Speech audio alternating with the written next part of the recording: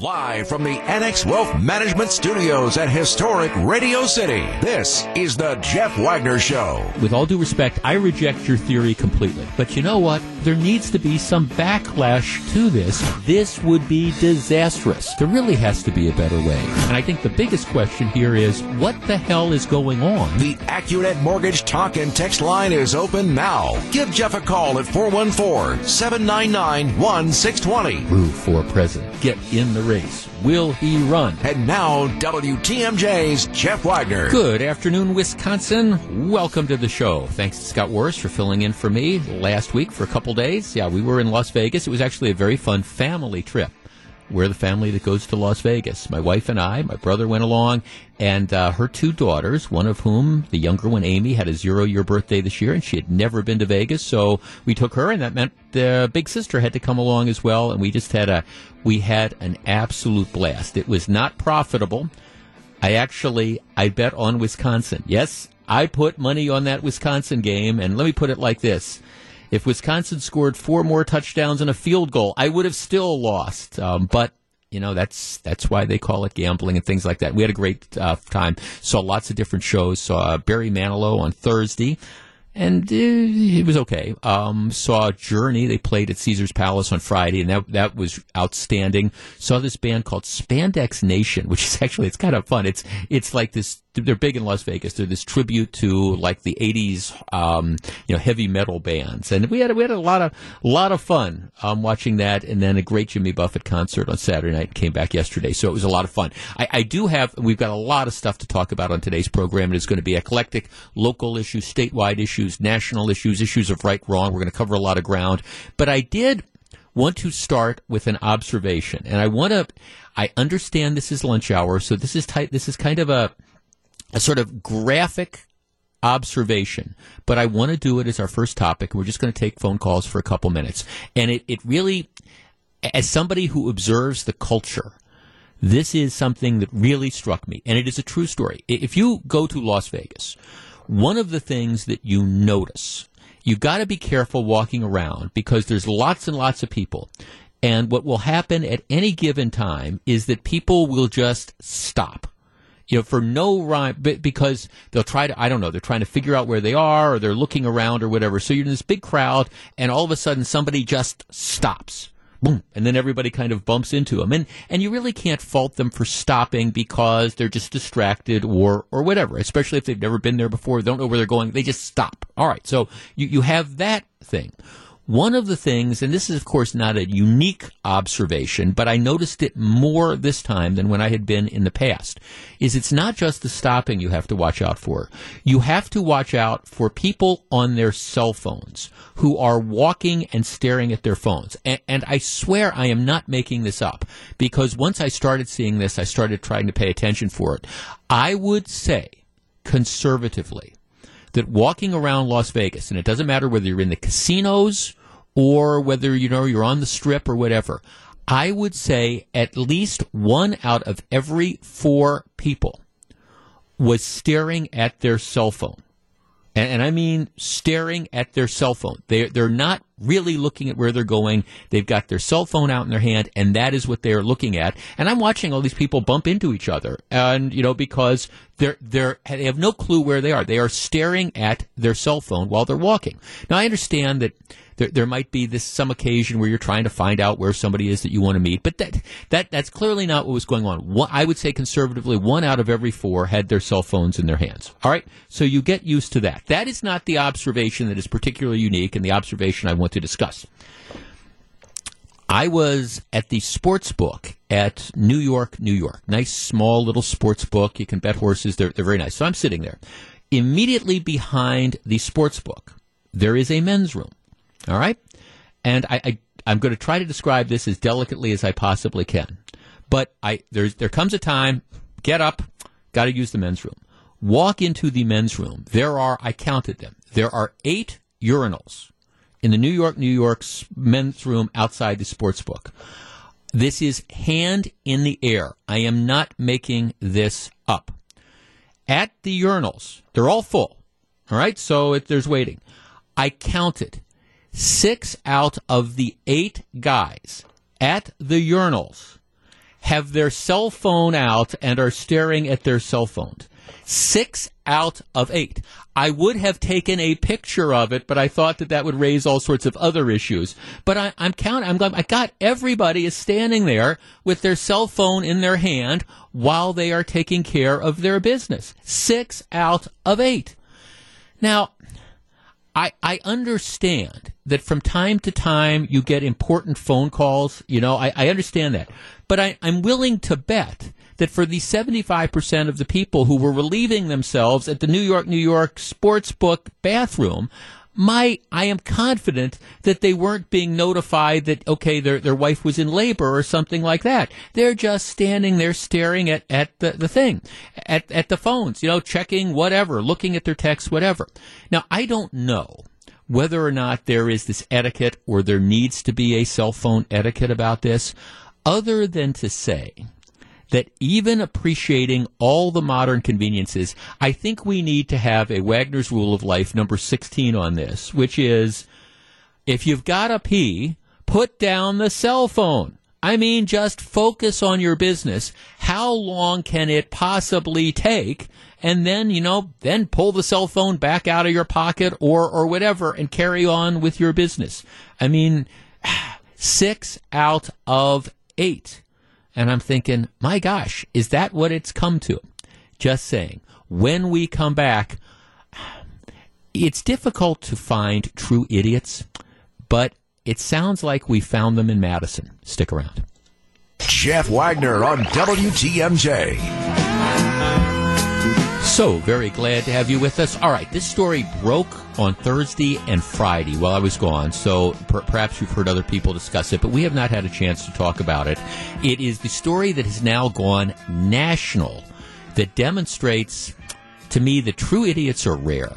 But if you want to find them, head out to the People's Republic of Madison and go to the Madison School District. If you haven't heard this story, here's what happens in a nutshell. About a week and a half ago, there is an incident where you have, at Madison West High School, where you have a high school student who is being disruptive. All right, so that's what starts this all out. The high school student is being disruptive. The assistant principal is attempting to remove the disruptive kid from out of class. What they do is they call one of the security guards, 48-year-old man who happens to be African American. So we're talking about a black security guard who is called about this disruptive student who is being escorted by an assistant principal at West High School. All right, the security guard gets there, and apparently what happens is the kid then gets physical with the principal. The kid, who is African American as well, gets physical with the principal, pushes his hand off himself. The principal's apparently got his hand, he's trying to kind of steer the kid forward. Kid pushes the hand off, at which point in time the kid goes into and I say kid, the student goes into a complete and total meltdown and starts screaming obscenities at the principal, the assistant principal, and at the security guard. Now, I mentioned before, the security guard himself is African American.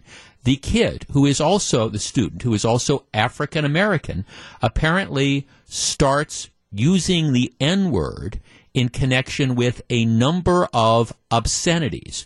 And he starts directing this at the black security guard. So he's calling him, well, you fill in the blank. You can figure this out. And this isn't just once or twice. This is this out-of-control punk who is using the N-word directing at the security guard. All right? The security guard says, don't call me that, don't call me that. And in the process of saying, don't call me that, the security guard apparently uses that word himself. Don't call me blank. Don't call me this. This is wrong. And apparently the security guard is trying to tell the kid, this is, first of all, you got to calm yourself down. Secondly, this is an inappropriate word to use. Don't you call me that. It's not like the security guard calls the kid the N-word. The security guard is being called that, and he is using that word in response. Don't call me this. All right? Fine. So what happens is, after being called this slur several times, ultimately they get the kid packed off to wherever the student is going to get packed off. Well, as it turns out, Madison, the school district, has a zero tolerance policy with regard to employees using the N-word. Oh, okay. You know what you can say, right? You know, you don't want teachers using the N-word and directing that towards students and things like that. So what happens is Madison West investigates, and they say, well, did you use the word? And the guy says, well, yeah, this kid was repeatedly calling me this, and I told him you should not use that word. Don't direct it at me. It's hurtful, etc. They said, oh, but you did use that word. And the guy says, well, yeah, I told you how I used the word. They say, boom, you're gone. They fire him. My favorite part of the Associated Press story is that the student that started all this, whole thing, it's not known whether he faces disciplinary action. So it's okay for the student to disrupt classes. It's okay for the student to be verbally abusive towards principals and teachers and security guards. It's okay for the student to call the security guard whatever name he wants. But when the security guard says, don't say that to me, and repeats that word, don't call me blank, it is the security guard that gets fired. This story has gone national. Cher, of all people, Cher has offered to pay the legal fees for the security guard were he to choose to sue. The principal who's fired him has said, well, you can try to get your job back, but you're going to face an uphill battle because we have a zero tolerance policy on racial slurs. The superintendent, she says, well, the zero tolerance policy is designed to protect students from harm no matter what the circumstances or intent. 414-799-1620. That is the Accunet Mortgage talk and text line. I'm not going to say that this is the stupidest thing that I have ever heard of, but it's definitely one of the top 2 or 3. 414-799-1620. That is the Accunet Mortgage talk and text line. This is my problem with zero tolerance policies. It allows for idiotic people to simply not consider context, not consider circumstances, and not use their brains. In this particular, I understand why you say, look, you can't use this word and direct it at students. We don't want you calling them that. In this case, you have a black security guard who is the victim here of an out-of-control punk who may or may not be subject to any sort of discipline. You have a security guard who I think is using this as a teachable moment, a black security guard who says, don't use that word, and he is the one that is fired. There was a walkout at Madison West, students protesting the firing of the security guard. I'm not a big fan of walkouts, but this is just fundamentally wrong. The superintendent of the Madison School District should be ashamed of herself. The principal at West High School should be ashamed of herself. 414-799-1620. That is the Accunet Mortgage talk and text line. This guy should get his job back immediately, together with an apology. And to the extent that this rule allows no interpretation for circumstance, it needs to be changed right away. 414-799-1620. That's the Accunet Mortgage talk and text line. And I will tell you this, the Madison School District has made itself the laughing stock of the nation by adopting this policy. All right, if you're on the line, please hold on. If you want to join us, 414-799-1620. I understand it's the People's Republic of Madison, and I understand that zero tolerance policies are the refuge point for people who don't want to use common sense. But really? We're back to discuss in just a moment. This is Jeff Wagner. You're listening to Jeff Wagner on WTMJ.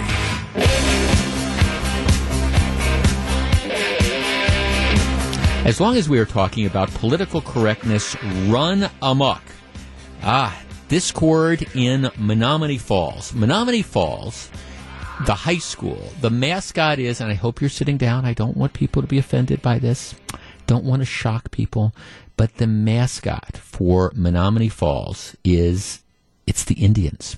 And that's because the Menominee River runs through. Menominee is, by the way, a Native American / Indian name. The Menominee River runs through Menominee Falls. Menominee Falls is named after the Menominee Indian tribe. So that's just kind of the reality and the background. The Menominee Falls Indians are one of 31 different school districts in Wisconsin that still use some variation of Native American mascots. And then, just like the Mukwonago Indians, the Menominee Falls Indians have been the Menominee Falls Indians for forever. All right? Some people in Menominee Falls are upset about this and want to change it. For example, I'm looking at the story in the Journal Sentinel. One woman says she'd like to see the name changed because it's a name given to Native Americans by their oppressors. It's not a compliment or an honor if the people who claim to be honoring are telling you they are not honored by it. I don't know. I mean, are Indian tribes offended by being called Indians? Seriously, it has come to this point. So they have a hearing in Menominee Falls, and that's fine. I'm one of these guys that says, I think, it's a matter of local control. If the residents decide that, gee, we are offended by this nickname and it needs to change, I think they have the right to do that. At the same time, I don't think you have an obligation to give in to a handful of squeaky wheels simply because they say that they are offended or they are afraid that somebody else is offended. So Menominee Falls is having this hearing on whether or not to do away with the Indians. Now, apparently into this mix comes the new superintendent of Menominee Falls. The name is Corey Gala, and he was in the school district for a while before that. He apparently has sent out an email saying that either the mascot will change or he will resign. He says he has felt embarrassed about the logo and anticipated that Menominee Falls, regardless of what anybody says or does, will be making a future change to be called the Falcons. His email said the school was already beginning to work to eliminate references to Indians wherever possible and had changed the district logo to include a feathered F. So the superintendent, apparently, at least in this email, is suggesting that, it doesn't matter what the school board says or whatever. I don't like this myself, and so we're going to make a change. We're going to go to the F with some feathers. F with the feathers, because I think this is the way it should be, and if they don't change, I may resign. 414-799-1620. That is the Acunet Mortgage talk and text line. Okay, I know off and on we've been talking about this issue for the last... it seems like 10 or 15 years. And there's been various variations. You had during the Jim Doyle years, you had the law that was passed, which essentially made it impossible for school districts to continue to use Native American nicknames or Native American mascots. I thought 8 years ago that issue went away, but now it is back, and it's facing Menominee Falls in a big way. But if this is happening to Menominee Falls, it could be happening to Mukwonago. It could be happening to any one of the 31 districts who still use the Native American mascots and or nicknames. Let us tee this up. Is it time to do away with the nickname Indians in Menominee Falls? Is it reasonable for people to be offended? And if the school superintendent really does say, hey, you either change this or else I'm gone, should the response be, oh, don't leave us, sir? Or should it be, don't let the door hit you on the way out? 414-799-1620. That is the Acunet Mortgage talk and text line. Look, I understand, and I've said this before, that as times have evolved, there are certain nicknames, for example, that I think are probably inappropriate. And, for example, one would be the Redskins. And I know you've got the Washington Redskins, and that's a whole different issue. But the idea that the term Indians is in and of itself so pejorative that it has to be changed because people are going to be offended. To me, it's one of those where you say, look, there is a history behind this. This is a town that has a Native American name. It is named after an Indian tribe. And the idea that the term Indians in and of itself is so offensive that it has to change. I'm sorry, I'm just not there. 414-799-1620. That's the Acunet Mortgage talk and text line. What do you think? We discuss in just a moment. If you're on the line, please hold on. This is Jeff Wagner. Back for more. Here's WTMJ's Jeff Wagner.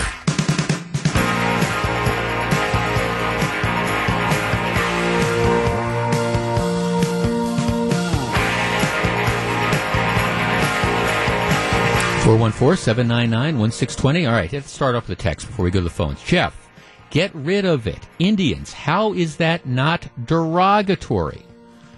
Okay, my question would be, Indians, how is it derogatory? If you go to law school, you study Indian law. We have the Bureau of Indian Affairs. The federal government recognizes Indian tribes. Now, look, I concede that, again, if we were talking about a term like Redskins, I understand why people would think that being derogatory. But the term Indian in and of itself, really, we're now at a point in 2019 where people think that is derogatory. Why, again, is it time to do away with the Bureau of Indian Affairs? Because, I don't know, would people be offended? 414-799-1620. That's the Acunet Mortgage talk and text line. Let's see. Jeff, I've never been against a community or team using a Native American name for its sports teams. I believe if you were to research these types of cases, you'll find that their voice or concerns are more, the people who are voicing their concerns are more than likely to be a new resident, in this case, Menominee Falls. 414-799-1620. That's the Acunet Mortgage talk and text line. Lamar in Orlando. Lamar, you're first. Hey, Jeff. Thanks for taking my call. Sure. I have a different take on this. Here in Florida, the Florida State Seminoles, the college, actually talked with the local Seminoles and got the permission to use Seminoles, because the outrage is not just the name, but it's also like the caricatures and the mascots. The permission was never asked, and it was kind of disrespectful. But I personally think that they should go that route. Talk to the local tribes, and I would personally love if they got rid of the term Indian. I hate that term. My grandmother is. I'm a descendant of the Seminoles. My grandmother was Seminole, and they're not Indians. Indians are from India. Native Americans is what they should be called. I get it about. Well, how about American Indians? I mean, typically that's the way it's been referred to, American Indians. That's not even, in my opinion, that's not even incorrect, because there are American Indians from India here, just like we're called African Americans. That's a whole other conversation. But I think that just get the permission from the local tribes and use their names. That, in my opinion, instead of this adapted incorrect term and some of these caricatures, would be a lot more respectful, and you wouldn't have the outrage. Well, come on, you got to understand, you'd have outrage about all this. Should you change the name of the town? Should we name towns after Native American tribes? But again, I don't have a problem with, because naming a town after the actual tribe isn't insulting. I think that that in my opinion is respectful. I just don't like, personally, I hate the term Indian. Okay, but I mean, I guess how is that insulting or derogatory? Now, again, I understand Redskins. I'm putting that aside because I get that. But, I mean, how is the term Indians? And let's put aside the caricatures. And I understand. I admit that, when Atlanta was in the playoffs and I see everybody doing that tomahawk chop and stuff that they do, I understand why folks would find that to be stereotypical and offensive. So I'm with you that far. The term Indians in and of itself, I don't understand the derogatory connotation. It's not even accurate. I guess that's my issue. And again, I may be in the minority with that opinion, but I think that the term Indian isn't even correct. Okay, well, thanks. Well, I guess that's a different. I mean, I guess. See, that's a different issue. And if it's the imagery, and this goes back. Remember, years and years ago, Marquette the basketball team used to be the Warriors. And they had a Native American mascot. It was the old, Willie Womp or something, Chief, whatever. And he would go around and would do like this dance and stuff. And people didn't like that imagery, and and people objected. And I understand moving away from the imagery. I get it. I don't think it was meant in a disrespectful fashion, but they moved away from the imagery. What always drove me nuts about Marquette is the idea that, okay, we got to get rid of the name Warriors, which to me, connotates all sorts of things. You take away the imagery, and then yet you find, a different name. Warriors in and of itself is not racist or offensive. I would argue that the term Indians in and of itself is not derogatory either. 414-799-1620.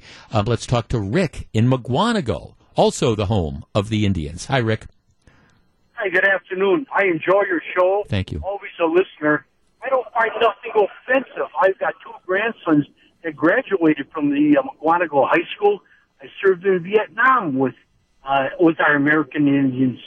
But we got to get a life, and we can't, like you say, feel offensive because it's going to hurt somebody. Well, I wonder who gets offended by this really. And again, there are terms that you could use that would be derogatory, but the term in and of itself, Indians. Our first caller says, well, I don't think that's historically accurate. Well, okay, that doesn't matter. I don't want to have that discussion. Who cares if it's historically accurate or not? The point is this in and of itself offensive? And I guess I don't think reasonable people, and that doesn't obviously include the superintendent in the Menominee Falls School District, I don't think reasonable people are offended by the term Indians, as opposed to maybe Redskins or maybe Braves or something like that. But it's we have Indian tribes, unless we're going to say that that's going to be the new N-word and you can't say it at all. And I don't think we're at that point even in 2020. I agree with you 100%. You hit the nail right on the head. Thank you. I appreciate it. I appreciate the perspective. Let's see, Jeff, we should be concentrating on real life issues. I'm tired of focusing on this. It is kind of a point here. It is kind of a point, if you want to talk about, Native American tribes or American Indians or whatever term you want to use, there's, a lot of issues that face that particular, those groups and those tribes. Why don't you focus on the big things instead of, I've got my undies in the bundle over this name. Jeff, Mugwanago Indians use no logos for their mascot. It's just the name, which represents the founders of the town.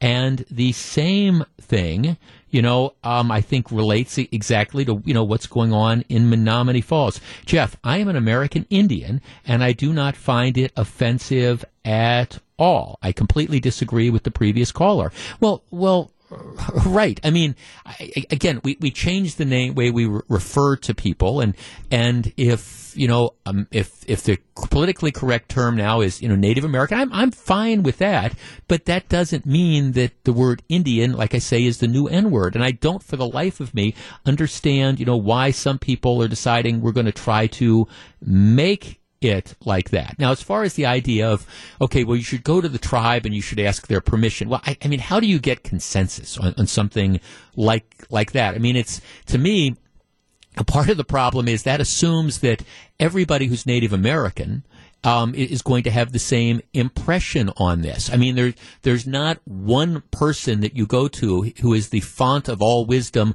on what is offensive and what isn't, because my guess is there's a number of people who belong to an Indian tribe who think nothing of, again, being called an Indian. Yeah, where that, they don't think of that. They don't take offense by it. And they recognize that whether it's the Menominee Falls Indians or the Mugwanago Indians or whatever, it's not being done in a derogatory fashion. It is being done in a way to celebrate that particular heritage. Now, as for the new superintendent, and he's only been there for like a year and a half, if, in fact, he really is trying to extort the school district and saying, you're either going to change or I'm going to resign, and I don't care what you have done. We are already moving ahead, and we're going to be the Falcons, and we're going to have an F, and we're going to put these nice little feathers on it, which makes no sense to me, but if the superintendent has really said that, and that is really his intent, and he is trying to pressure the school board and the community into doing something that they would not otherwise do, but for his politically correct position, here's the bottom line. School superintendents are a dime a dozen. You can find somebody who is going to come in and do the job just as well as this guy is doing.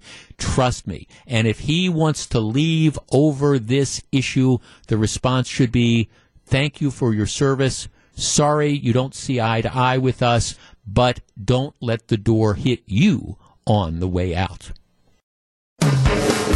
Live from the Annex Wealth Management Studios at historic Radio City, this is the Jeff Wagner Show. And now, here's WTMJ's Jeff Wagner. So, Melissa, next April, we will see if I should come to regret trying to do something with my head instead of my heart. Oh, no. Okay. Well, all right. So, there is this mythical place called Las Vegas. And once you are in Las Vegas, Yes. you can place wagers on all sorts of things. You can actually bet coin of the realm on that. Now, last year, before the baseball season, they have one of the things that you can bet on is not just will your team win the World Series or win the division playoffs or whatever. You can bet on how many games they will win. They have this thing called the over-under. So last year for the Brewers, the over-under was 86.5 wins, meaning if you bet the over, you were wagering that the Brewers would win more than 86.5 games. In other words, 87. Mm-hmm. So I bet the over.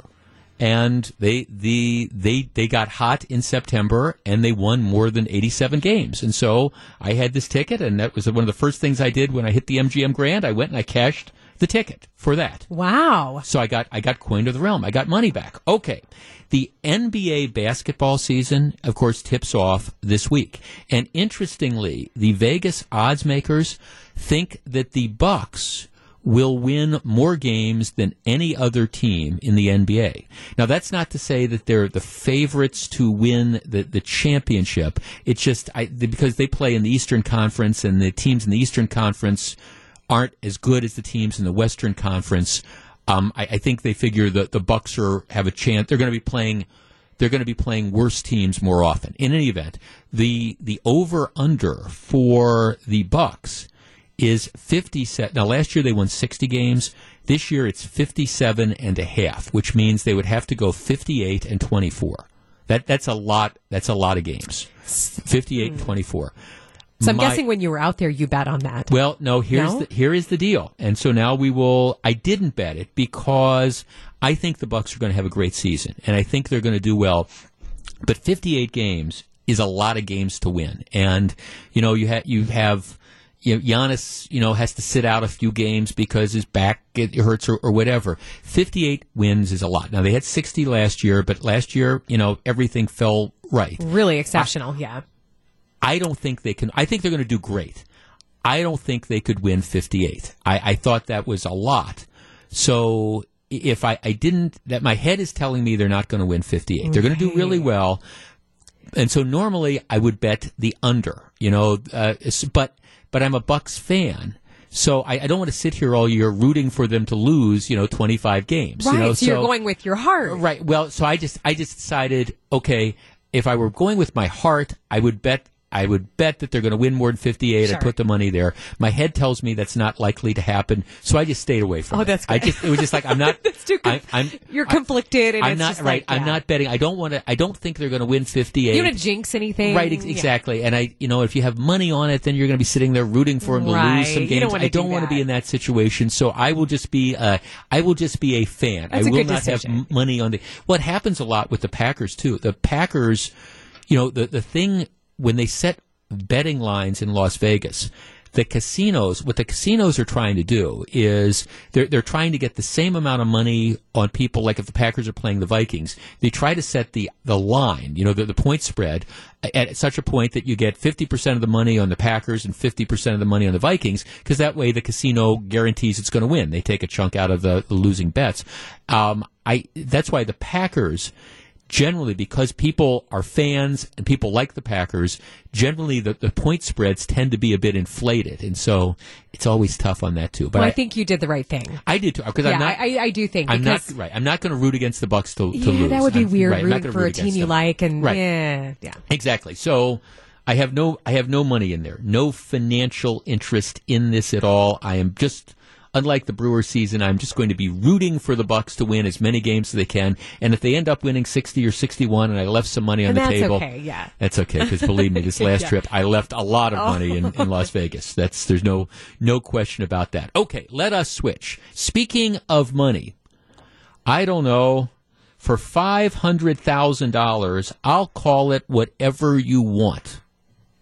How about you? All right, Gru, do you know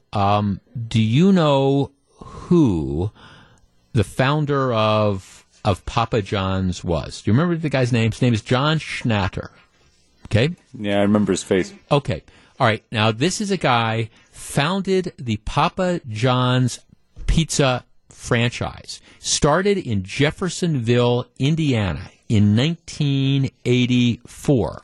Schnatter attended Jeffersonville High. He played on the school's baseball team in 1980. So this is his hometown. First Papa John's restaurant was in this particular town. And I think everybody knows what happened with Papa John's. It started, as this one pizza parlor, and it grew into this nationwide chain.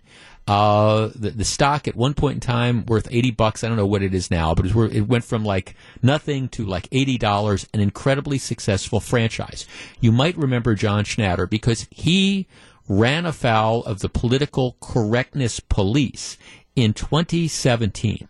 The Papa John's was hugely invested with the NFL, right? They spent a ton of money on NFL advertising. And let me take you back 2 years ago when the whole Colin Kaepernick kneeling during the national anthem thing started. Schnatter, Papa John's, and again, they're one of the customers of the NFL, he got in trouble because he came out and he publicly said that, that this kneeling, these protests during the national anthem, it's hurting our business, okay? And people were just appalled by that he would come out and he would say, he's hurting our business. To which he said, look, I'm just telling the truth. He said, I wanted Roger Goodell to fix the problem. He said a third of our budget was the NFL. So back in 2017, when you have all these players protesting, the ratings were down like 20%. It was hurting our business. It was hurting our franchisees. It was hurting our small business owners. And yeah, he came out and said, this is hurting our business. It's a problem that's got to be fixed. Okay, so people got upset with him for, quote unquote, taking sides, right? That's not what ultimately brought on his undoing. After this controversy, and people were already, kind of out to get him, he was apparently part of a 52-minute conference call with the board of directors. And they were talking about, how these protests were hurting their business, et cetera, et cetera. At the end of the call, the Papa John's founder said something to the effect of, he said, look, I'm not racist. I've never been racist. And then he says, remember Colonel Sanders? Colonel Sanders used to call black people the N-word, but instead of simply saying the N-word, he uses that word. He says, I would never call, a black person that. It's not the way I was raised. And so the context, and this is why, like we were talking about the last hour, I think the context of this stuff is so important. He was just saying, look, we're getting all this heat. Look at what Colonel Sanders used to say. I would never say that. But in any event, that people, leaked information from that conference call, and, here, this guy's a racist. He used the N-word, etc. And, of course, we now know context doesn't matter. And so he essentially was kind of forced out of the company that he founded. You don't need to have a tag sale for him because he sold a whole bunch of his stock, and the guy has just a ton of money. But he was forced out for that. He also became persona non grata because some people said, oh, well, he didn't want to stand up for the NFL players, and he once used this word. Again, we understand the context, but context doesn't matter. He used this word, doesn't want to stand up for the NFL players, and so he's been kind of persona non grata. Everybody at Papa John's trying to disassociate themselves with him. Okay, so here is the deal. This high school where he played, baseball for his hometown high school, they want to build a new high school baseball complex. Okay? He, through his foundation, has said, here's the deal. I will provide you $500,000, $500,000 to renovate this, complex that you have there and to build all sorts of new stuff. But the deal is, this facility is now going to be named the John H. Shatter Stadium. Okay, so he's going to give $500,000, but they're going to name the facility after him. The mayor of Jeffersonville says he's disappointed by the decision. Previously, he had offered to give money to, renovate, something else in the area, a basketball gym and an event space, but, that they backed off of that when they said, no, if the condition is we have to name it after him, we're not going to do that. But now they're going to take the $500,000 and they are going to name it after him. Some people are disappointed. 414-799-1620. That is the Acunet Mortgage talk and text line. Okay, what would you do?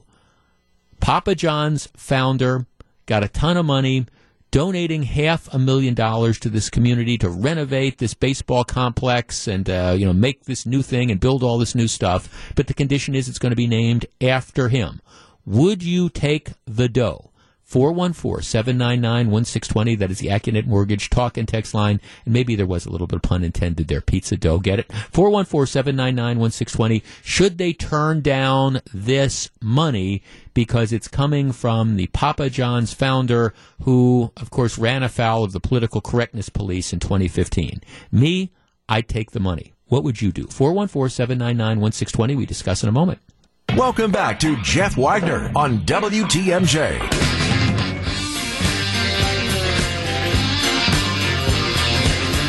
414-799-1620. Jeff, did he really claim that the NFL protests were hurting the pizza business because he advertises NFL games? My business advertises NFL games as well, and our business has been booming for the last 6 or 7 years. No, what he said, and it was correct, is that TV ratings for the NFL games were down in 2017, and there's a variety of reasons for that. But I think if you look at that, one of the things that was going on is there was a backlash against all the kneeling.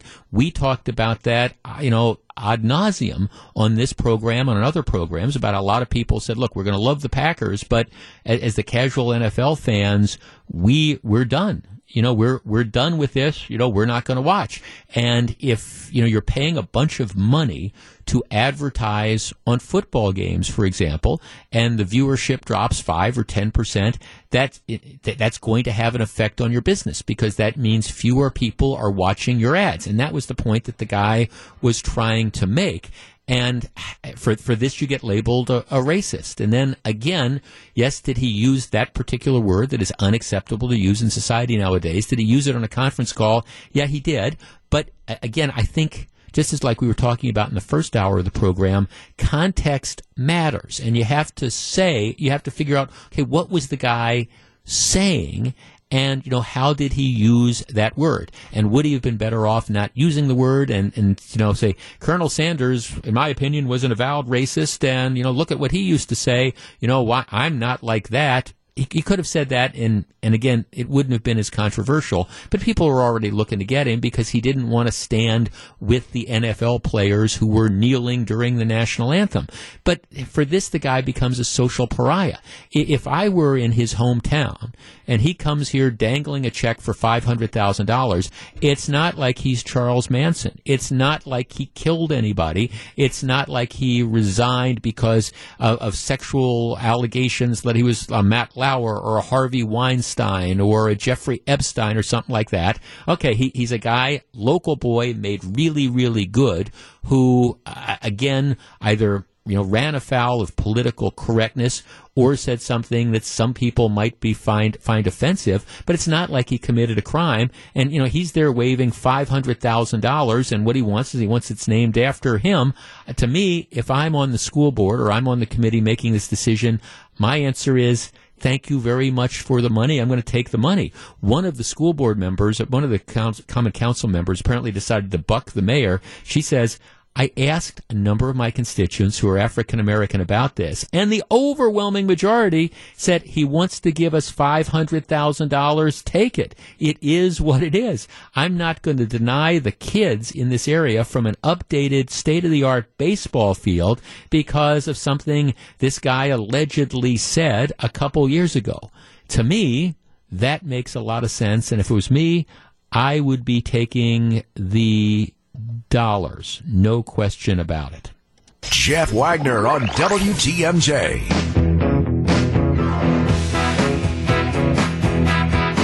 So if you go to Las Vegas, you can see almost every type of show imaginable. You can see Elvis impersonators. You can see Willie Nelson in residency. I saw the Jimmy Buffett concert. You got Journey. You got all these different performers that are there. You can see magicians. You can see, well, you can't see Siegfried and Roy anymore, but because they're retired. But you can see Penn and Teller. You can see magic. You can see David Copperfield. You can see all sorts of magicians go around. Well, I don't care. I don't care how good the magician in Las Vegas is. They can't top what we've got going on here in Milwaukee, because you have city government in general and some aldermen in particular who they're great magicians. Just in the last couple days, they made 250 jobs and a $60 million investment go away. All right, we discussed this early last week. Now, let me just kind of back into this so you understand the area. The city of Milwaukee, particularly the inner city, is desperate for good, well-paying, family-supporting jobs. That's what we hear all the time. You need to have jobs. You need to bring jobs into these areas because it's going to help reduce the poverty. And if you could help reduce the poverty, you're going to have investment and you're going to have opportunities, and crime is going to go down and problems are going to go down and property values are going to go up, all of which is true. So the city of Milwaukee has been trying against the odds to try to bring businesses in. They are doing just crazy things, like the old Sears store on Fond du Lac and North Avenue there. There's this cockamamie plan to turn this into a luxury hotel and conference center. And if you were trying to pick a worse site for a luxury hotel and conference center in the city of Milwaukee, you couldn't. Even to the point that the city's own auditors say, okay, this is how much this thing is going to be worth. And the city, the developers can't get ordinary financing. No bank will touch it. No private investor will touch it. So the city of Milwaukee is throwing millions and millions of dollars into a project that will never, ever work, despite the fact that people say, even if this works, it's not going to be worth anywhere near as much as we've invested. But they are so desperate to try to bring jobs into, again, an economically depressed area, that they're willing to pee away thousands, millions and millions of taxpayer dollars. All right, which brings us to Century City. Century City it starts on kind of like 31st and Capitol. If you have lived in this area for a lengthy period of time, it's the old Tower Automotive, and before that, it's the old Tower Automotive spot is where this is. It's just a mess. The city took this over in 2009, spent a fortune trying to clear the lands, taking down the old buildings, and then doing all the environmental cleanup that they had to do. And the idea was, okay, we're going to create this whole area in, the north side of Milwaukee, an economically depressed area, and we're going to turn this into this business park, and we're going to go out of our way to try to find businesses. They're going to come in, and they're going to set stuff up, and we're going to employ people from the area. Now, it's a really tough sell, in part because it's an economically depressed area that has a high crime rate. That's number one. Number two is it's landlocked. It's not like the Menominee Valley, for example, where you've got easy access to the freeways. I mean, it's 31st and Capitol and moving west. So, all right, they took it over, I believe, in 2009. Since 2014, they have aggressively been trying to find big industrial employers, and they've largely failed. There's a small brewery that's opened up there, and there's the Talgo train plant, but neither one of these are major employers. I mean, and I'm glad they're there, not dismissing it, but it's not like you're talking about hundreds and hundreds of jobs. All right, so into this mix, the city, all right, they nailed it. Strauss Brands, which is a modern, high-tech meat processing facility that is located right now in Franklin, and people love them in Franklin. I mean, you don't hear...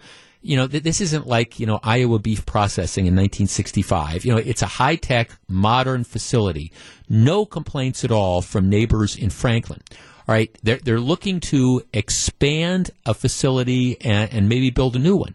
So the city cuts this deal. They get Strauss Brands. They agree they are going to move their operations from Franklin to this Century City Business Park. All right, it's going to be a $60 million project. Initially, it's going to be 250 jobs. 250 jobs, and the idea is, hey, we think this is a growth company. We think it's going to perhaps double to maybe 500 over the next 10 years. Now, again, keep in mind, it's not like you've got big companies that are beating on the door of Tom Barrett's office begging to move into Century City. It's just for whatever reason, they don't have them. But they nail Strauss. This is a big, big deal. The Redevelopment Authority and the Common Council Zoning, Neighborhoods, and Development Committee, they jump on board this. They say, this is great. This is just what this area needs. Okay, so last week there's a Common Council meeting to kind of sign off on this, and you have the PETA people, the anti-animal, eating animals folks. They show up. And they start, going nuts and complaining. One of the aldermen from the area, Khalif Rainey, he even says, I don't know who 3/4 of these people are, but they're people that don't think we should be eating animals. Oh, okay, fine. You want to have the moral high ground on that's fine, but most people aren't ready to give up their hamburgers. So understanding that this plant is going to be somewhere, these PETA people, they don't care. They just don't like it. Oh, this is going to be terrible. It's going to destroy the neighborhood, and you're going to be killing animals for meat. Well, yeah, that's kind of what we do. The Common Council then, instead of simply approving this, says, okay, I tell you what we're going to do. We'll send this back to committee for more hearings. All right, the two developments in the last couple of days is the alderman from the area, Khalif Rainey, decides to sell out his constituents and flips his position. He says, well, I know I voted for this before, but I have changed my mind because some people that live in the area now say they don't want 250 jobs and $60 million in investment, and they don't want a slaughterhouse there. Now, of course, again, most people hear slaughterhouse, and they're thinking, Upton Sinclair in 1921. They don't know what this facility is. They have no clue as to how this particular thing operates. And then, again, fueled by the animal rights folks who don't think you should eat meat, there's this huge objection. So the announcement today, and this is, I believe, breaking news, is that Strauss Brands has said, okay, the alderman doesn't want us there. The city has tossed this back. Screw you. So Milwaukee says screw you. We say, okay, well, screw you. Strauss Brands, here's the story as reported by the Journal Sentinel, has dropped its plans for a slaughterhouse and meat processing plant on Milwaukee's north side after opposition surfaced from the Common Council member whose district would have hosted the facility. Strauss says it was our hope that Strauss Brands' move to Milwaukee's Century City neighborhood would have created jobs, provided an economic boost, and inspired other businesses to follow suit. We honor and respect the opinions of the community. We don't want to make our home in a place where our presence would not be seen as a benefit. Therefore, we are no longer pursuing relocation to Century City. So, in other words, here's what happens. The protesters, the anti-meat people, well, I guess they win to an extent, but keep in mind, it's not like they're not going to expand or build the facility. They're just not going to do it in Century City. So the city of Milwaukee loses out on 250 jobs. They lose out on $60 million in investment. Strauss goes somewhere else. 414-799-1620. That is the Accurate Mortgage talk and text line. This demonstrates to me as clearly as possible how dysfunctional the city of Milwaukee is and why it is unlikely in the current environment that you will ever get major development in the inner city and economically depressed areas of Milwaukee. Because here you have a gift. And keep in mind, this meat plant's going somewhere. Strauss is a leader in the industry in humane, ethical treatment of animals. The mayor says, I'm disappointed that you've got opposition because this is not a 1980s meat meat packing plant. It's a 2019 meat packing plant. 414-799-1620. That is the Accunet Mortgage talk and text line. It is a travesty and it is a tragedy. And by the alderman flipping his vote, I understand Strauss is not the bad guys here. They were taking a risk in wanting to locate in an area that nobody else wants to be. They haven't found a major employer that's been willing to go down there, well, for the last decade. You had 250 good-paying jobs. You had a commitment of an investment that would have lasted the next 10 years, and the city of Milwaukee just ended up killing it. I hope those people are proud. 414-799-1620. That is the Accunet Mortgage talk and text line. And this tells you everything you need to know about why, at least in the economically depressed areas of the city, you're not going to get anything that's happened because there's always going to be somebody. And for the animal rights activists who think they've won, well, okay, all you've done is killed 250 jobs in the inner city. Franklin wants Strauss to stay. Franklin, the mayor of Franklin is probably the happiest guy imaginable today. And if not for Franklin, there's going to be other sorts of communities that would love this as well. David in Mequon. David, you're first. Good afternoon. Good afternoon, Jeff. You know, the city of Milwaukee's been anti-business for a while. But what's shocking, and the reason why I say that, Jeff, remember the alderman that complained about the Target over on Brown Deer Road, and then, there was talk about making that into a manufacturer of some sort. Right. They literally had to bend over backwards to convince that alderman that, let's talk about buy seasons. Remember, we had the buy seasons a number of years ago that wanted to locate in the Menominee Valley, and they didn't want those kind of jobs. Really? Yeah. And so, but Khalif Rainey, shame on him. What kind of talk about selling out the constituents? Over, the family, it's a local family. They've been around for quite a while. They do terrific work. And the fact of the matter is that area where Khalif Rainey is, it's like 50% unemployment for African-American males. Yeah. And they complain about jobs. And here, well, this is not the right kind of job. It's not clean, and it's this and that.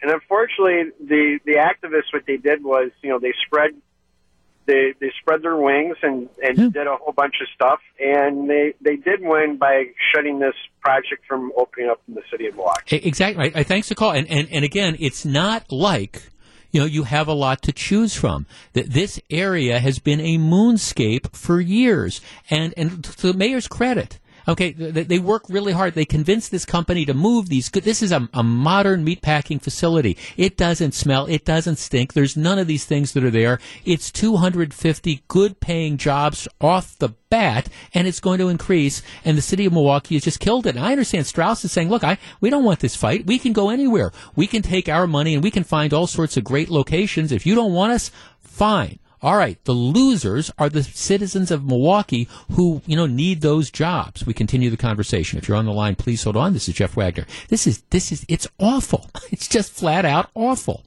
Jeff Wagner on WTMJ.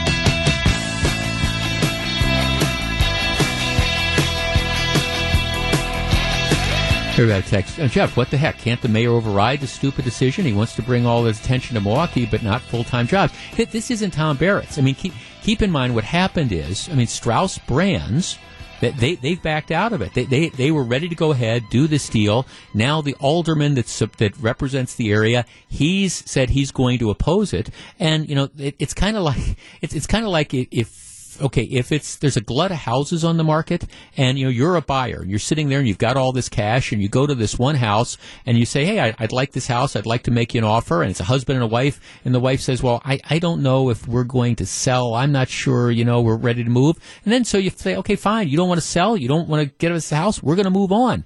That's Strauss has said, look, we don't want to fight. If you don't want us, and now that the alderman who represents this district has decided he's going to change his vote and he's going to oppose us, well, okay, we don't want to force ourselves to be somewhere where people don't want us. There's going to be all sorts of communities that we guarantee are going to want us. So Milwaukee, now you've got, this giant project that will continue to be a moonscape, and, don't talk to us about jobs. Phil in Milwaukee. Phil, you're on WTMJ. Hi, I just wanted to say I think Khalif Rainey responded to his constituents. I understand there was a large concern about the meat packing company going in residential, close to a residential area, and there was concern about it. Had Strauss educated the people about, the safety measures they would take as far as draining the blood from the animals and all that kind of stuff, maybe the community would have said, yeah, we'll take the extra 60 jobs or whatever. It's 250. It's not 60. It's 250 jobs, maybe to be 500. Okay, but why does Strauss have to do the sell job on that? I mean, it's not like they don't have choices, and the city hasn't been able to put a facility there for the last 10 years. So you say no to Strauss. But Jeff, if you put something someplace that may have some risk to people's health, then that's the concern that the people in the community were saying. But that's dumb. But Phil, that's dumb. Strauss is in Franklin. This is this high-tech, modern meat facility. Franklin loves them. There's no smell. There's no problems. They kill the animals underneath. I mean, at some point in time, it's not like the folks in that area or Khalif Rainey, it's not like they've got jobs that are raining down on them. They've just turned down 250 to 500 jobs. And they're not, and there's nobody to replace them. Yeah, that's like when they turned down the Gentlemen's Club on 35th and Capitol. Okay, you're going to liken. Every job is not a good job. Okay, you're going to liken this to a strip club, really? Yeah, making a choice to who you want in your neighborhood. Okay, well, I mean, it means turning down some jobs to say no, we don't want this in our neighborhood. Okay, well then, I mean, in fact, Phil, then the reality. This is the decision that Khalif Rainey, and to the extent that this is a majority of the population has made, you have decided that we want blight in the area. You have decided that we don't want economic development. You have decided that we don't want jobs, that we don't want good paying jobs for the area, because it's not like there's other replacements. And I'm sorry, but to try to say, they didn't want a strip club, so you don't want a modern meat packing facility that's going to bring 250 jobs. Well, okay, good luck. Just don't talk. And I'll tell you the other effect that this has made. Just like we'll talk about an international event. Just like President Trump's decision to pull out of Syria has made it very, very difficult to find allies moving forward. If I'm a business guy, and the city of Milwaukee and Rocky Marcoux and Tom Barrett have been banging on my doors, begging me to try to locate down at Century City for the last couple of years, and maybe this Strauss thing, okay, now Strauss is going to be there, maybe we can build on this. If this is the reality now, you have just pretty much guaranteed that no other company is going to want to come into the area, because they don't want to have Khalif Rainey pull on them what he's pulled on Strauss. So, all right, you continue the blight, you continue the lack of jobs, just don't complain about it, because the mayor tried to do something, and I guess the neighborhood said no. This is Jeff Wagner. Live from the Annex Wealth Management Studios at historic Radio City, this is the Jeff Wagner Show. And now, WTMJ's Jeff Wagner. Two final thoughts on the conversation we just were having about the decision of Strauss Brands to not bring their factory employing 250, probably up to 500 people to an economically depressed area of the city because the alderman decided, well, he doesn't want it there anymore because some animal rights activists decided to throw up smoke screens. And I don't fault Strauss Brands. I mean, if I'm a factory owner and I can decide to locate my place pretty much anywhere I want, and now all of a sudden I find that the alderman for that area isn't going to support me, well, I can easily pick up and go somewhere else. Okay, here's two emails, texts, though, that kind of reflect the different thinking. Jeff, I think the meat packing plant being denied is a good thing.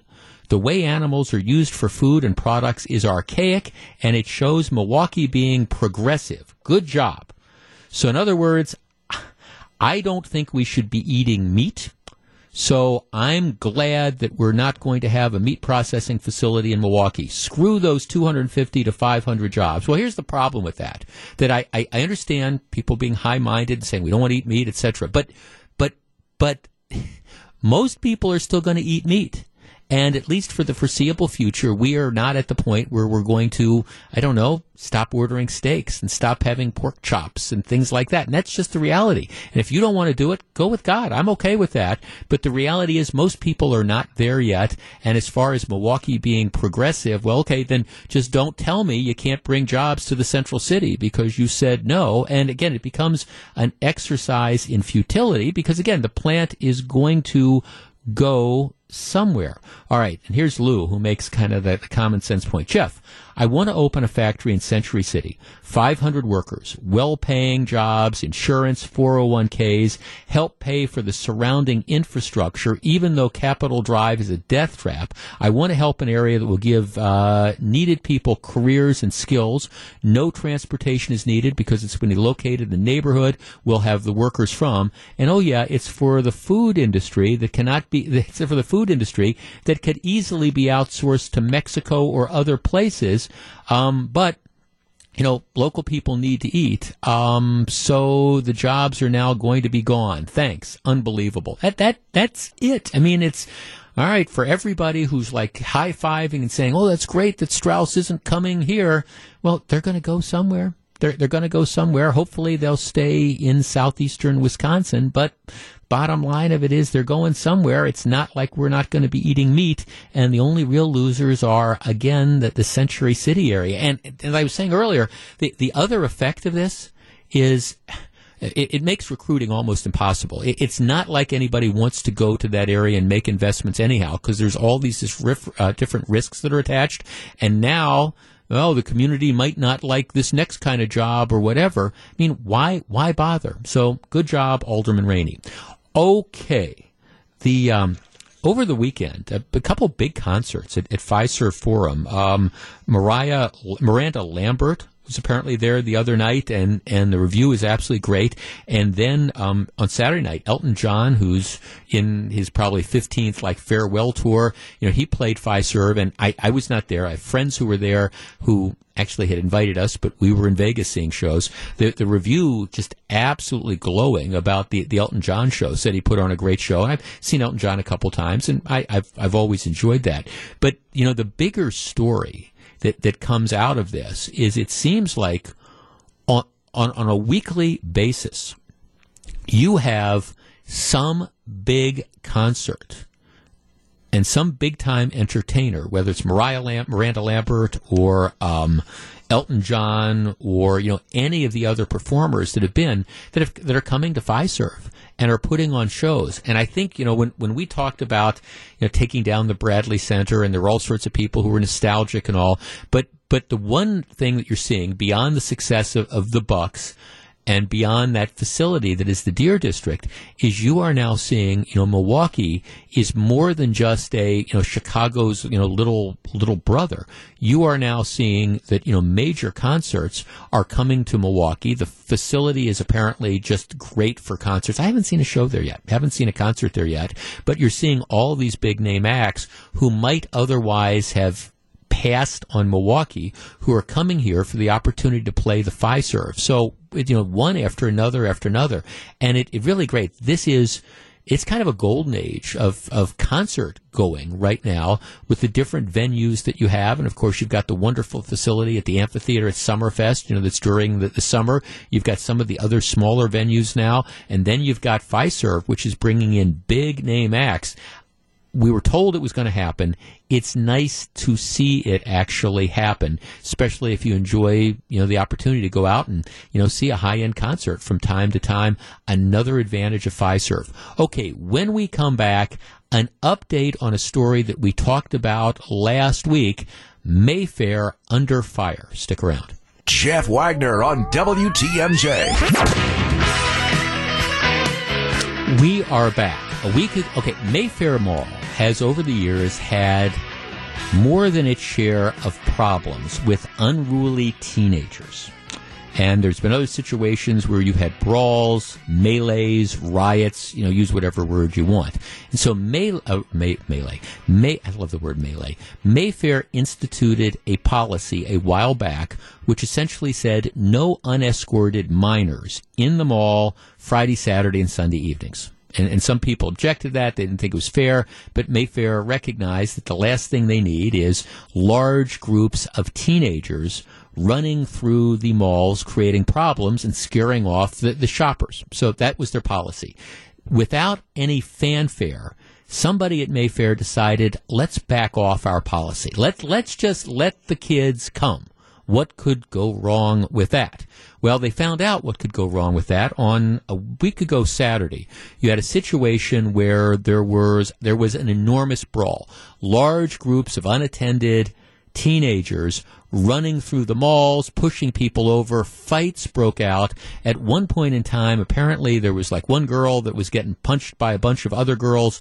Large problem. It got so out of hand that the security guards could not control it. No surprise there. They had to call the Wauwatosa police. The Wauwatosa police responded in force. They circled them all. At that time, what happens, lots of kids run away. One or two people ended up taken into custody. All right, so we talked about that a little bit last week. Now there is a follow-up. The mother of one of the kids who was involved in the fight, all right, she is going public, claiming that she was mistreated by the security guards, and she wants the guards fired and charged. She has enlisted the support of the Black Panthers of Milwaukee, and she's been making rounds of the TV stations. Here is the audio of the report. All the TV stations had it. This is the one from Channel 58 the other night. Here it is. The fight happened here at Mayfair Mall on Saturday around 8:30. Several people took out their cell phones and recorded as kids ran through the mall and a pregnant woman was taken to the ground. It was beyond chaos. During this fight at Mayfair Mall Saturday night, around 20 people were running through the mall. They were just yelling and screaming, and they were knocking people over, and I thought that was ridiculous. During the incident, a pregnant woman was detained by security. This young lady came to pick up her daughter, who was attacked by 15 to 20 other individuals in this mall. The woman spent 2 days in the hospital following the incident. The Mayfair Mall security attacked her, threw her on the ground, made her lie on her stomach while she was 8 months pregnant, handcuffed her, roughed her up. Today, Milwaukee's original Black Panthers stormed the mall demanding justice for the woman and calling on the mall to fire the security guards involved. We want to make sure that they're held accountable. This vicious attack on her is intolerable. We're looking into the matter. It's an investigation at this point. I really can't go into details, but I am sensitive to your position on it. A sign in the mall shows their curfew policy. Kids must be accompanied by an adult after 3 p.m. on the weekends. Some who witnessed the fight say the mall needs more security. I am with the security officers. I think that they handled the situation the best that they could. Being overpowered, I'm pretty sure that they were scared too. 2 people involved in the fight were arrested and cited for disorderly conduct. Okay, so the way I understand this is that the girl, okay, it's the girl's mother who is the one who is pregnant, who is detained. The way I understand the story is you've got this ongoing brawl, this thing that's broken out. Security can't control it because you've got all the unattended kids. The girl's mother, the 15-year-old, she's being punched by this group. There's this fight that breaks out. The girl's mother is notified somehow that, hey, your kid's involved in this fight. She, after getting a call, then goes to the mall and, confronts the security guards. She confronts the security guards, and then she says they then became aggressive, with her, as they've got this whole situation that is going on. Our number is 414-799-1620. That is the Acunet Mortgage talk and text line. Okay, I guess I have 2 thoughts of this. First of all, doesn't this want to make you go out and shop at Mayfair? I mean, seriously, with the holiday shopping coming on, doesn't this make you want to go out and shop at Mayfair, where you've got large groups of attended teenagers running through the mall, pushing over people, punching people, getting into fights that are so bad that security can't control it? Okay, that's number one. And whoever, I guess 1A would be whoever at Mayfair thought it was a good idea to rescind their minor, unaccompanied minor policy. Maybe that person should be looking for a new job this morning. Okay, that's observation number 1. Observation number 2 is that the mother who went in and said she confronted security, and it was security that became aggressive. And yes, they restrained her. She wants them charged. She wants them fired. Our number is 414-799-1620. That is the Accunet Mortgage talk and text line. Now, look, obviously, you have a very bad situation here where you have like out of control kids and fights and things like that. And I understand this mother's passion if her kid is involved in this. But I guess my initial reaction to this whole story is, you've got security that is overwhelmed by these out of control people. You have, in this case, a parent who, her own statement, she said, I confronted them, and I can imagine how it was that she confronted them.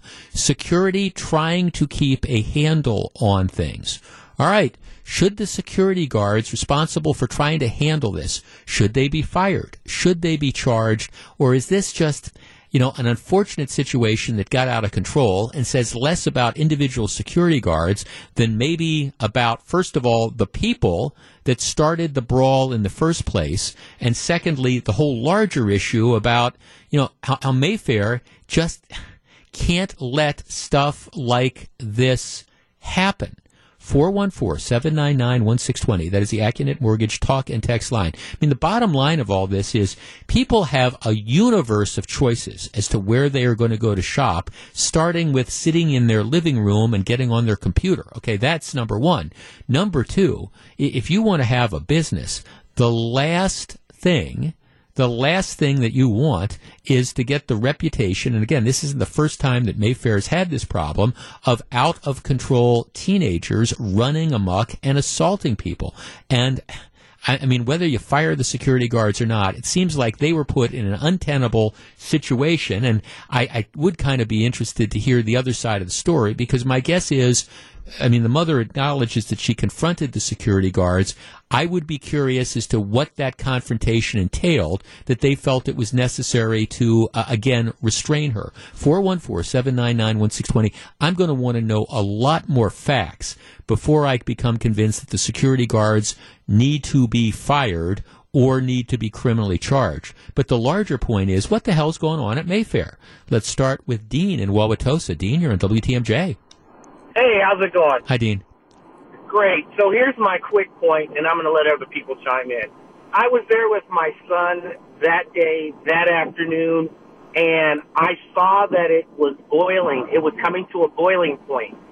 I, at that point, said to my son, let's go. My kid is under 12. Let's go. Let's get out of here because I see it brewing. But then as it relates to the mom, I'm not sure what could have happened at that point. I don't know. And what I said to the person that took the call was, one, you've got emotions kicking in. 8 months pregnant, there's a lot of hormones going on. Secondly, that's her child. So I'm not sure how I would respond or react when I got there to go, hey, look, my kid's in a fight. I've been told this. Right. But on the flip side, I think that as it relates to how the woman was restrained, I don't want to go, mighty funny how the timing was for that to be filmed, because everything's on camera now. Yeah. I guess right. Thanks for calling. I guess, again, the particular incident, I'm not going to hang the security guards out to dry at this point because I want to know more. I would be curious. You've got this volatile situation. You've got kids that are out of control. You've got these fights that are going on. I would be curious to know, did the mother just walk up and say, excuse me, sir, I'm trying to see my daughter here, what's going on? And then she gets thrown to the ground. My guess is there's something else going on. Don't know that, but I would be curious to know the security guard's thing. So, I guess I just don't know enough facts to offer an opinion one way or the other on that, other than to say that this is a situation that Mayfair cannot allow to happen. And I guess I'm stunned that they decided to quietly rescind their unaccompanied youth policy, because this is what it leads to. Yvonne in Milwaukee. Yvonne, you're on WTMJ. Hi, Jeff. Hi. Thanks for taking my call. Sure. As I told your screener, about 2 days before this incident happened, I was at Mayfair. And when I got home, I told my husband I was really a little concerned about what I saw, and I didn't feel comfortable because there were so many groups of young unattended teenagers going through the mall. And when they're not attended by an adult, they tend to do their own thing when they're kids. Sure. And I can see that, okay? Except if this mother got a call that her daughter was in a fight or whatever, why did she not call the police before she even went to the mall, or even if she was in the mall? Yeah. Those security guards are totally within their right. Yeah, I guess, right, I guess, Yvonne, you got to know more of the facts. You know, if it's just the mother kind of walked up and said, hey, what's going on with my daughter? Or I understand there's been an issue with my daughter, and all of a sudden they say, here, we're going to take you and we're going to throw you on the ground and we're going to try to restrain you. Okay, that's one story. My guess is there's more to it than that. And I would be curious to hear, you know, what that more to it was. And I really don't have an opinion as to whether the response of the security guards was appropriate or not until we know what the more to it was. And if the idea is, well, she's 8 months pregnant, you can't restrain her. Well, no, it depends on what she was doing, you know, at the time, if anything. And so I want to wait to hear that. But the larger point is, this is an issue that's just not going to go away. And Northridge, there's a lot of things that killed Northridge, and we talk about that on this program, you know, a lot. You would hate to see that happen to Mayfair. You know, this is an issue. It's been an ongoing issue at Mayfair over the years, and if for some reason they are getting away from this unescorted minor policy, they are asking for trouble.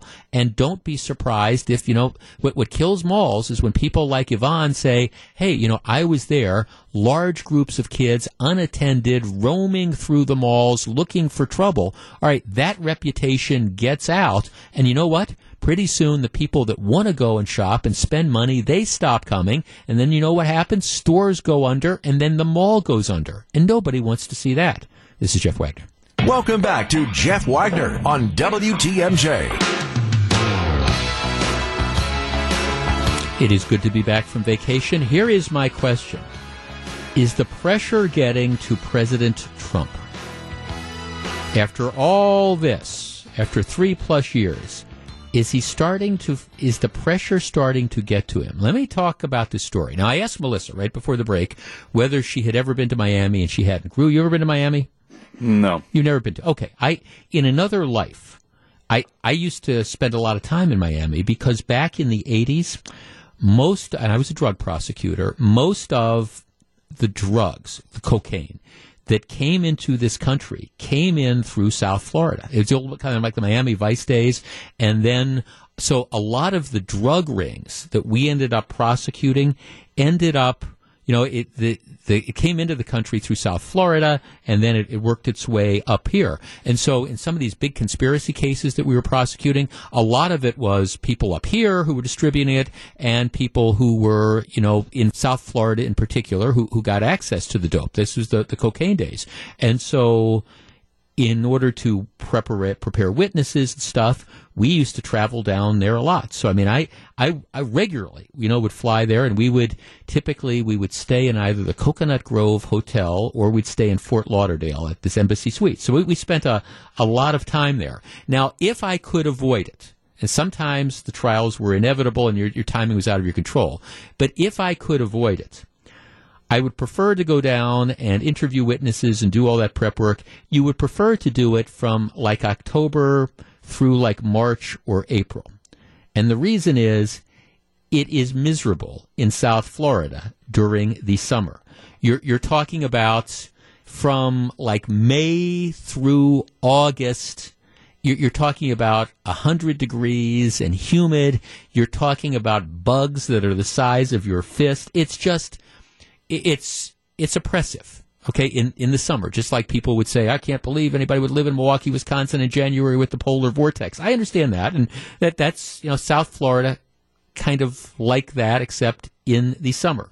So we always tried to, you know, make our trips in the fall or the winter, but didn't always work out that way.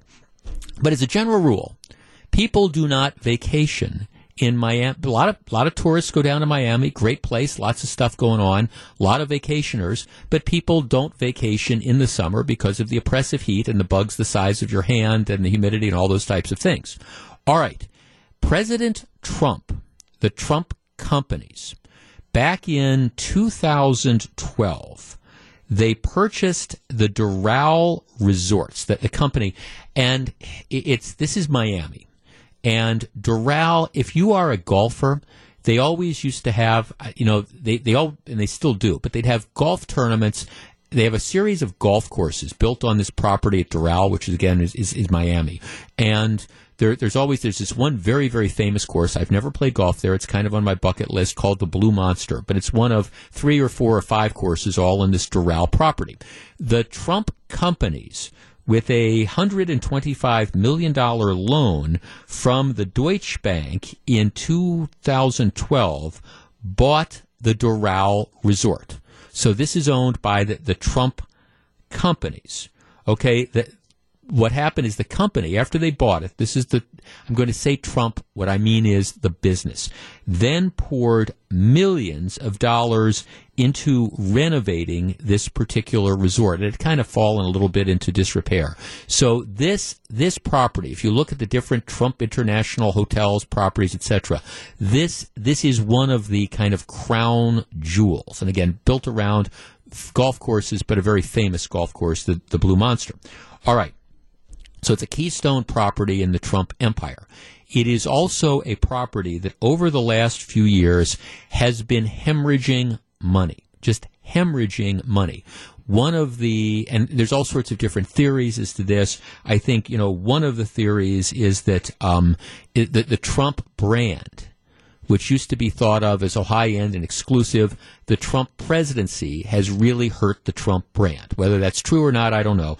But they estimate that the club net operating income, and that's a number you look at, that's the bottom line. It's the amount left over after expenses are paid. So this is your earning. It's not the money that's come in. It's bottom line. You got the money that's coming in. After the money goes out, what do you have left? They estimate that by 2017, the net income had fallen like 70% over the last few years, like 70%. Hemorrhaging money. And again, you can argue as to why this was, but it's this reality. This is one of the flagship properties. All right, next year in June, and again, we're talking about Miami, Florida. June, July, and August for the tourist business are always the slowest months. They estimate that at Trump Doral in June, the occupancy rate is about 38%, meaning 62% of the hotel rooms are vacant. The only month where there is a higher vacancy rate is in August. So you understand, this is where, people aren't coming down here. You want to have the business, okay? Next June, the United States is going to be hosting the G7 meetings. This is where all the leaders of the 7 big countries get together. It's going to be in the United States. President Trump had announced that the Trump property in Doral in Miami would be hosting the G7, which means you have all these countries that are going to be coming in. You've got all the journalists that are coming in. You've got you name it. Everybody's going to be coming in for this. It would have guaranteed probably 100% occupancy, and it would have brought millions of dollars into this property. Now, it's a Trump property. So President Trump, he announces this with much fanfare, and he says it's a wonderful facility. We want to bring people in. There is a backlash. Predictably, the Democrats immediately step up and say, wait a second. That this is, you are scheduling this conference for June of 2020 when your hotel, the company that your hotel, that your company owns, normally it's got like 40% filled. This is going to guarantee you that you're going to have, full occupancy. This is going to make you millions of dollars. And the Democrats start complaining about it. Some Republicans start complaining about it as well. And over the weekend, the president comes out and says, despite announcing this, I have decided that we're going to move it. We're not going to have it at Trump Doral. Okay. Our number, 414-799-1620. That's the Acunet Mortgage talk and text line. Did the president cave into pressure in backing off, or was this a bizarre and inappropriate decision in the first place? Or maybe both. Was this a bad decision, and then did the president cave in? Or, what happened here? 414-799-1620. That is the Accurate Mortgage talk and text line. This is the developing story of the weekend. The president's saying, no, we're going to do this. We're going to have it. It's a great facility. People are going to love it. It's world class. It is the hotel that my companies own. And now he has backed off on that. Should he have given in? 414-799-1620. That's the Accurate Mortgage talk and text line. I actually happen to think there's an easy answer to this question, but I am curious as to what you think. We'll discuss in just a minute. Back for more. Here's WTMJ's Jeff Wagner. We are back. 414-799-1620. Lori in Oconomowoc. Hi, Lori. Hey there. What do you think? I think it's stupidity of some people. He's trying to generate income for the state of Florida, which really needs it. What happened to free enterprise? Okay, but he's trying to generate. There are a ton of resorts that probably have these vacancies throughout the state of Florida. He picks the one that he has a financial interest in. Doesn't that give you some pause? Maybe a little. What happened to free enterprise, though? I don't know. He's drawing business into the areas. My thoughts, and it just seems like they pick at him for what? For sneezing. Yeah, well, I think. See, I got to tell you, I'm not with you on this one, Lori. I have nothing against bringing business into the state of Florida, and that's definitely what the G7 conference is going to do. But you have this whole universe of resorts, wonderful locations in Florida. If you want to be in Florida, that you could pick that would generate millions of dollars for whatever the different resort is, and presumably everybody's going to have these occupancy issues. When you pick the resort that you have a financial interest in, to me, if nothing else, the optics are bad. That's the best case scenario you can put on it. The worst case scenario is it makes you look like a crook, because it makes you look like you're, using your office to enrich yourself. I mean, I have to tell you, I'd love to go. I want to play Doral someday, and that's on my bucket list. And I'd love to stay at this hotel, play several rounds of golf. I'd love to do that. But if it's the president saying, okay, we're going to have this conference and we're going to have it at something that I have a financial interest in, to me, that's wrong. And I think he was smart to not pick this particular fight. And I think what happened is, over the weekend, a lot of Republicans who aren't happy with him about pulling out of Syria, I think they said the same thing. Mr. President, we're getting all this heat. This Syria decision is bad. We disagree with it. And now you're going to make us defend having this conference at a property that you own. And even if it's not a criminal act, it looks bad. Jeff in Brookfield. Jeff, you're on WTMJ. Hi, Jeff. Hi, Jeff. I would agree with you entirely. It was a foolish choice to begin with, and he had to back off. Yeah, it's you can pick any resort in the country, and you're not going to have a financial interest in it, and you pick one of the handful that you own, and it might be quite nice, and I'm sure they would have all had fun, but you just can't do that. Well, yeah, it's beautiful. I mean, you're right. It's a classic place to go play golf, Jeff, but we would enjoy it if we played 18 together, or 36. Yeah. But, it's just, it wasn't appropriate. I mean, right. It's his resort. He's padding his pocket. Right. I agree. And I can't. His position. Yeah, no, thanks for calling. And I guess It is and I understand. I'm with Lori. I understand. I think there are people who are unduly critical of the president. Anything he does gets criticized. At the same time, every once in a while, you have these decisions. By the way, I would lump the decision to pull the soldiers out of Syria, and the same thing. Every once in a while, you have these decisions. I remember when I saw this announced, I thought, my God, that's his company. How can you do that? It's just, again, ethics. Criminality aside, the optics look bad. Jeff, he complains about Biden's son working for a Ukrainian company, making money when Biden was vice president, but doesn't mind lining his own company's pockets when he's the president. There is that point. Tim in Fond du Lac. Tim, you're on WTMJ.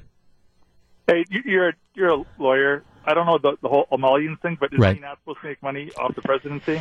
Yeah, you're not. I mean, people in public office, you're right. The Constitution and the emoluments clause is kind of a mess, and nobody understands it. But yes, you're not supposed to use your office to generate money for yourself outside your salary. Yes. Thanks for calling. It just looks horrible. And I mean, I understand, like I say, and I think some of the criticisms that the president has of unfair coverage is founded. It really is. It does. But then you see some of these decisions and you go, my goodness, what were you thinking? Mike on the Northwest side. Mike, you're on WTMJ. Yeah, good afternoon, Jeff. Hi, Mike. I actually stayed at the Doral. It's a beautiful place. Yeah. And I agree with you that Trump should not be doing this on his own behalf. He should have it at some other location that's not affiliated with him. It just looks terribly bad, and that's my comment. I don't know why he would even do it. Brain freeze, maybe. Right. No, I mean, he's getting enough criticism in the whole emoluments thing. They own, for example, they own Trump properties in Washington, and it's a hotel they own, and a lot of foreign dignitaries stay at that hotel, and that's raised this issue: is the president benefiting? I'm less sympathetic to that argument because it's a hotel and it does business and it's in Washington, and you're going to have to stay at some hotel, and the president or the government isn't forcing people to go and stay at that hotel. But it's a hotel that people can stay at if they choose. In this particular case, the conference is at the Trump property, which means that people are going to, by definition, be staying at the Trump property, and that's going to benefit the company. Now, at the end of the day, the president has backed off on this. That's the right decision. This is one where the whole controversy, though, could have been avoided if just early on somebody had said, this just isn't going to fly, Mr. President, and maybe we need to, move on to what the next idea is going to be. When we come back, we're going to find out what's on the agenda for Wisconsin's Afternoon News. Stick around.